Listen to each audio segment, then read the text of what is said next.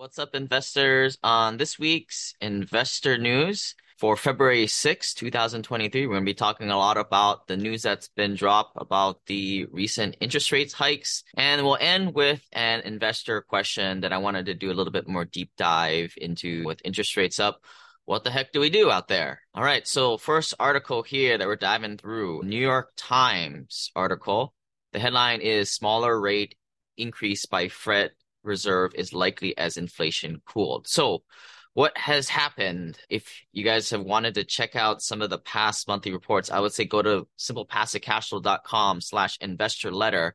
But I really want to go through what's been happening over the last year or two, but more really what's been happening in the last month. So the Fed kind of came out and said that, hey, we're going to be raising interest rates a couple more times at least. Everybody thought that it was going to be rising about a half a point.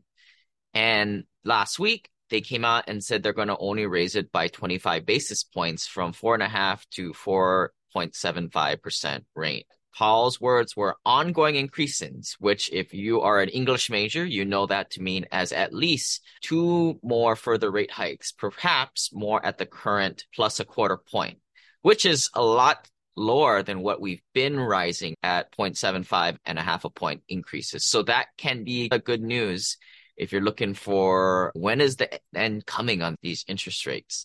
The Fed fund futures expect the Fed to start cutting interest rates as soon as early fall 2023. And that's really what like people who are putting their money where their mouth is, as opposed to just internet charlatans saying, oh yeah, I guess maybe sometime later this year or 2027 or who the heck knows, to drive fear, doom, and gloom. And as we all know, right? Nobody has a crystal ball, but if I were to put my money, I'm going to put my money where a lot of the big money is putting it, and the Fed's fund futures are pretty much where it's at. It's like the Philadelphia Eagles versus the Kansas City Chiefs. Right now, the money line is at 2 right now, maybe a point and a half, depending what you're looking at, but it could go up to 3. The same thing. You follow where the money is, and you follow where the big players actually putting their money where their mouth is. So if you're looking what the street really is looking at, I would go look at the Fed fund futures. CNBC says the Federal Reserve is likely to hike interest rates again. So this is just another source. Inflation is still above the Fed's 2% long-term target. Pricing pressures have come down significantly at the pace of the rate hikes is going to slow. The good news is the worst is over, says an assistant financial professor at Columbia University Business School.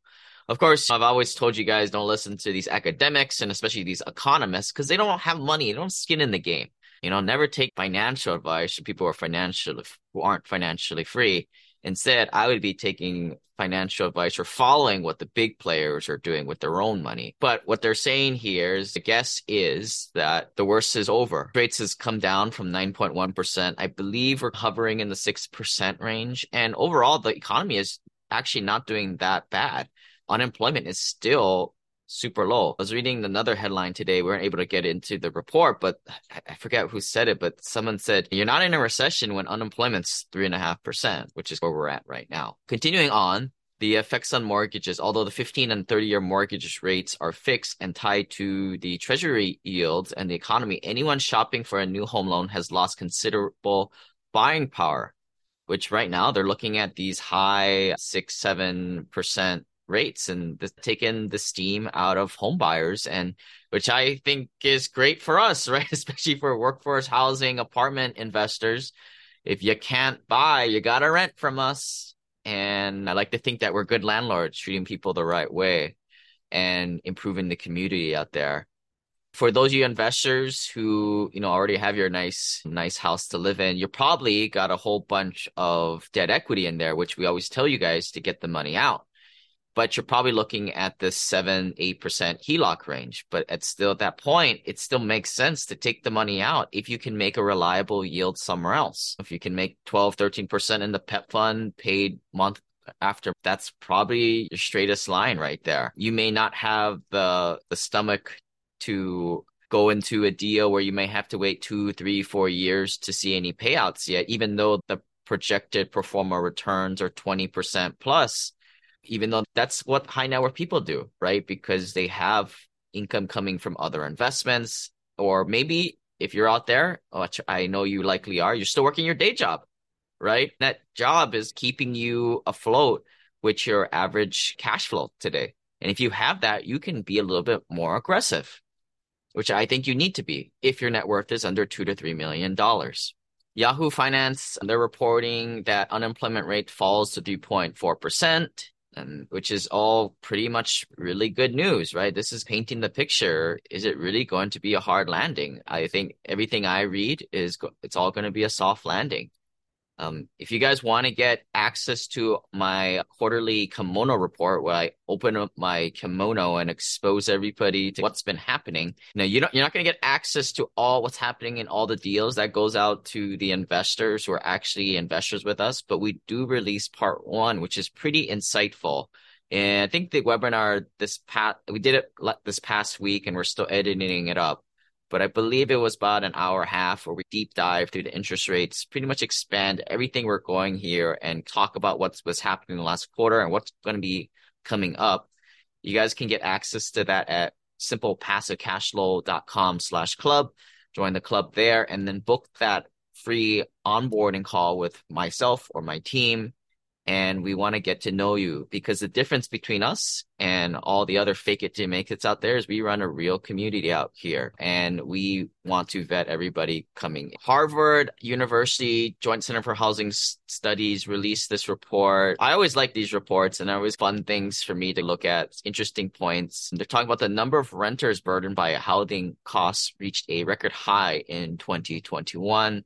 In 2021, more renters were cost burdened than any point in 20 years of data collection, and with fully 21 million households experienced burdens, or 49% of all renters. So this plays into the thesis of renters keep renting. There's not a lot of economic mobility, right, for people on the lower end of the spectrum, or I would probably argue majority of people. It's very hard for them to climb the financial ladder. For a lot of you guys who make six figures at your day job or already over $1 million net worth, if you do things the way we do, the way we teach, it is relatively simple, but it is really hard out there. And I think that's what separates us from a lot of the lower net worth, real estate clubby, real estate groupie type of organizations out there. A lot of you guys have done the hard work, gotten your net worth over $1 million and an accredited investor. And for now, it's just not really about growing your money and taking chances, but it's more about keeping your money at this point. But you still got to grow it, because if not, you lose 5, 6, 7% to inflation every year. The change in renter income distribution means that there's a shift towards households that are much more likely to experience cost burdens. Even within income groups, the share of cost burden renters increased significantly in 2021. So unfortunately, I don't want to state the obvious, but this is the rich are getting richer, or maybe the educated are getting richer and the poor are getting poorer. And unfortunately, part of that is the working middle class, which is shrinking every day by day. The cost burden households pay more than 30%, more than 50% of their income on housing. I just went to Jack in the Box yesterday for the first time in a few years. Man, like a Jumbo Jack was like $3.40. The tacos were like $1.50. The dang breakfast Jack was like $4.19. Wow. That's almost like a 3x multiple what I remember it was. That's a lot more than 9.1%. Now, that's just a little joke right there, because I'm sure Jack in the Box doesn't directly index with inflation, but I don't know if that's an inclination that it's a direct impact to like the lower class right there. Although I do like me some Jack in the Box. The number of cost burden renters reached a 2-decade high in 2021, while homeowners were burdened more than any point since 2012. And you combine that with the fact that people are looking at mortgages where they can't afford much, with housing prices still where it was at. Although I do think housing prices will come down, but it really doesn't matter, right? With affordability of the interest rates, people can't really afford the monthly payments on this stuff. And hopefully that just means more renters for us, right? The Real Deal Real Estate News reports Blackstone steps up tenant evictions in the U.S. with eye on boosting returns. So Blackstone is a company that we watch, or I watch pretty closely. They are one of the biggest private equity firms out there. They move very nimbly, yet they are very institutional. They're huge. But I like to watch what they're doing. And in this move, their executives say will boost financial returns at the company's redemption hit real estate fund. They pointed a resumption of evictions as a reason to have confidence in the cash flow growth of its housing portfolio. So maybe the way I'm reading into this is the last year, there's been a lot of eviction moratoriums that have kind of worked its way through the system. We're still working through some of it on some of the properties, but I think the tail end, the light is at the end of the tunnel, I think, at least by the end of this year. Granted, the way it works is if people were put into the properties that shouldn't have been there with average year, 2 year lease, it can take more than a year to flush through and eat the snake or eat. If you imagine like a snake eating like the crocodile, if you think about it like that. But the way I see this is Blackstone is stepping up the tenant evictions and are laying down the law a little bit. And that if that shows confidence, because you wouldn't be doing that if you didn't think that your occupancy was strong, that you knew you had people lining up to rent from you at that elevated price. Now, in some of the properties where the occupancy may temporarily dip lower than 70-80%, there we may gravitate towards a strategy temporarily of we just need heads and beds. We just need to get the occupancy up. Ideally, once you get that occupancy up over 80-85%, now the needle switches to, all right, let's get the best prime rents. Let's jack the rents up, which is also coincided with getting better tenants.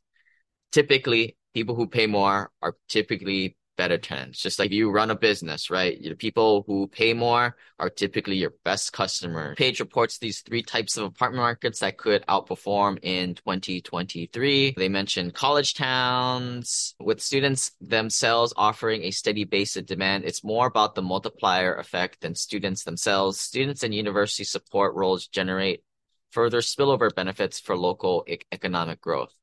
The return for normal college year has brought tons of students back to campus. That was actually a really sad thing. The whole part of going to college, I think, is the college experience. But if they don't get it, that's going to miss out. I think that's a waste of money. But looks like everybody's coming back to school and the parties can rage on and student housing is coming back into the picture. One of the more perplexing trends in 2022 was the housing demand faltered despite solid job growth and wage growth. Here is a little chart of markets with outsized job growth. I'll just say the top 10 markets for employment growth was Dallas, Fort Worth, Miami, Houston, San Francisco, Riverside, Portland, New York, Austin, Las Vegas, and Nashville.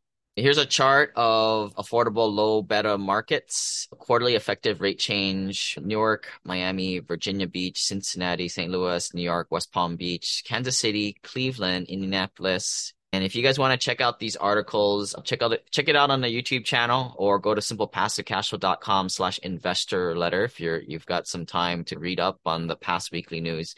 I also put the sources in there so you can read the entire article as opposed to just going what I'm saying or my commentary. But to end things off, we had to submit a question, been with us quite some time.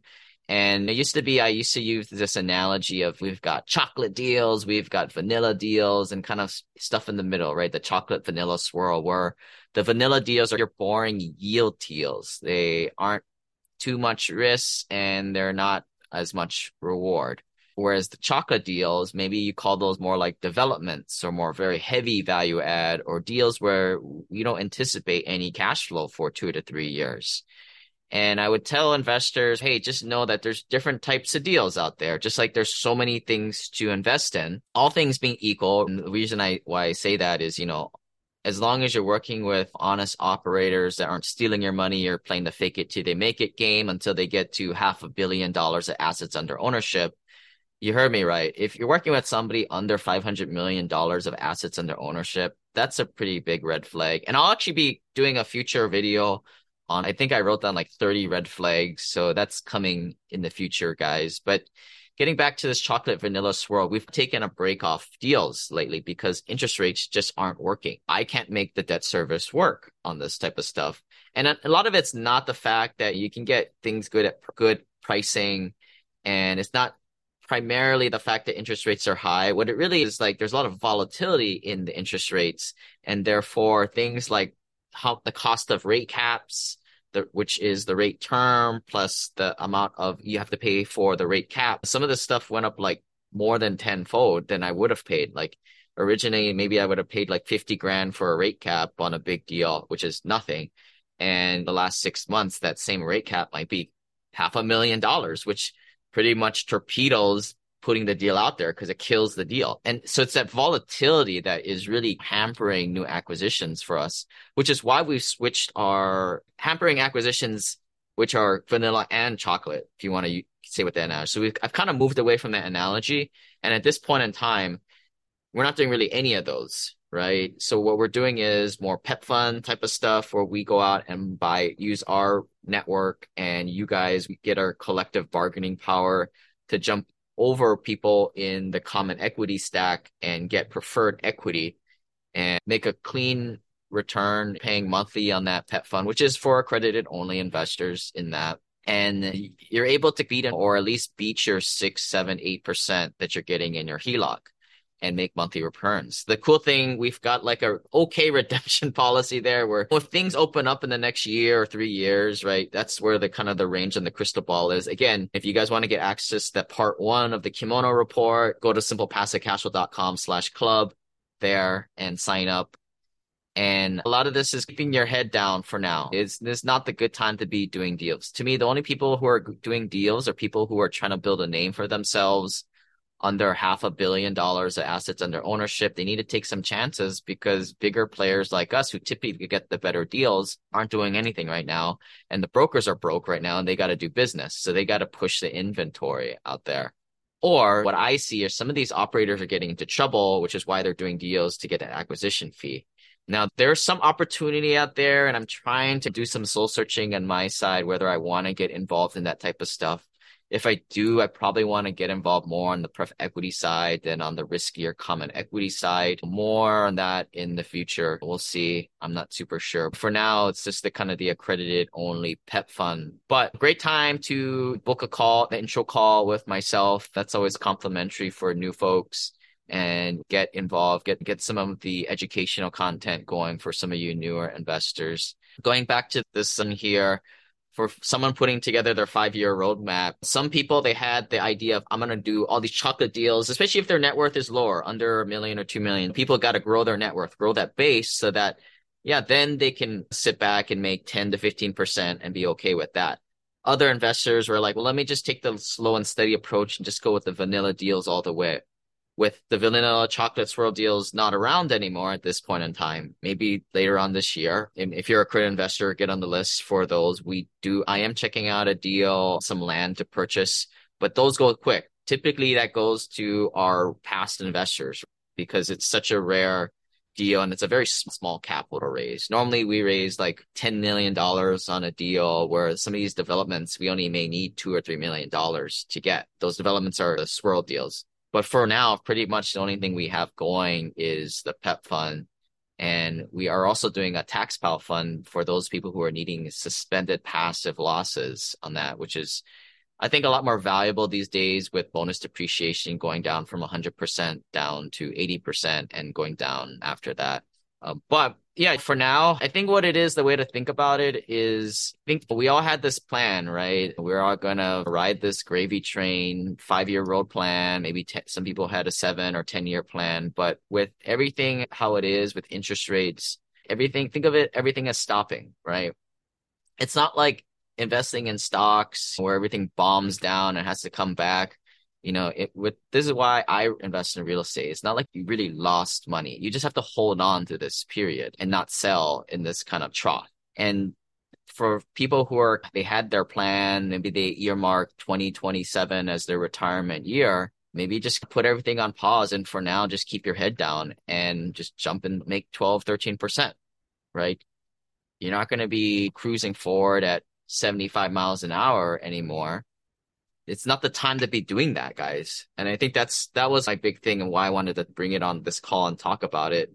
Maybe you still had the 5-year plan and you needed to go into more riskier deals. Guys, this is not the time to be doing that, in my opinion. Everybody's got like their own asset allocation mix, right? You may have half of your portfolio looking to do like T-bills or whatever, or very stable stuff like preferred equity. And the other half was more that you want to do healthy vanilla value add deals.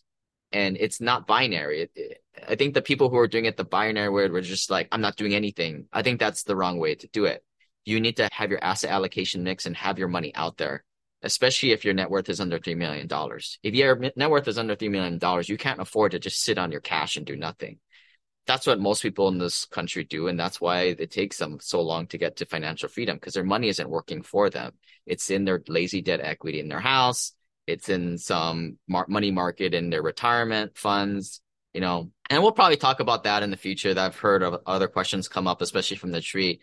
Does it make sense to take my retirement money out? It depends, right? Depends on your AGI, depends on if you're going to use rep status, passive activity losses to your advantage. A lot of it's just education and it's very personal financy.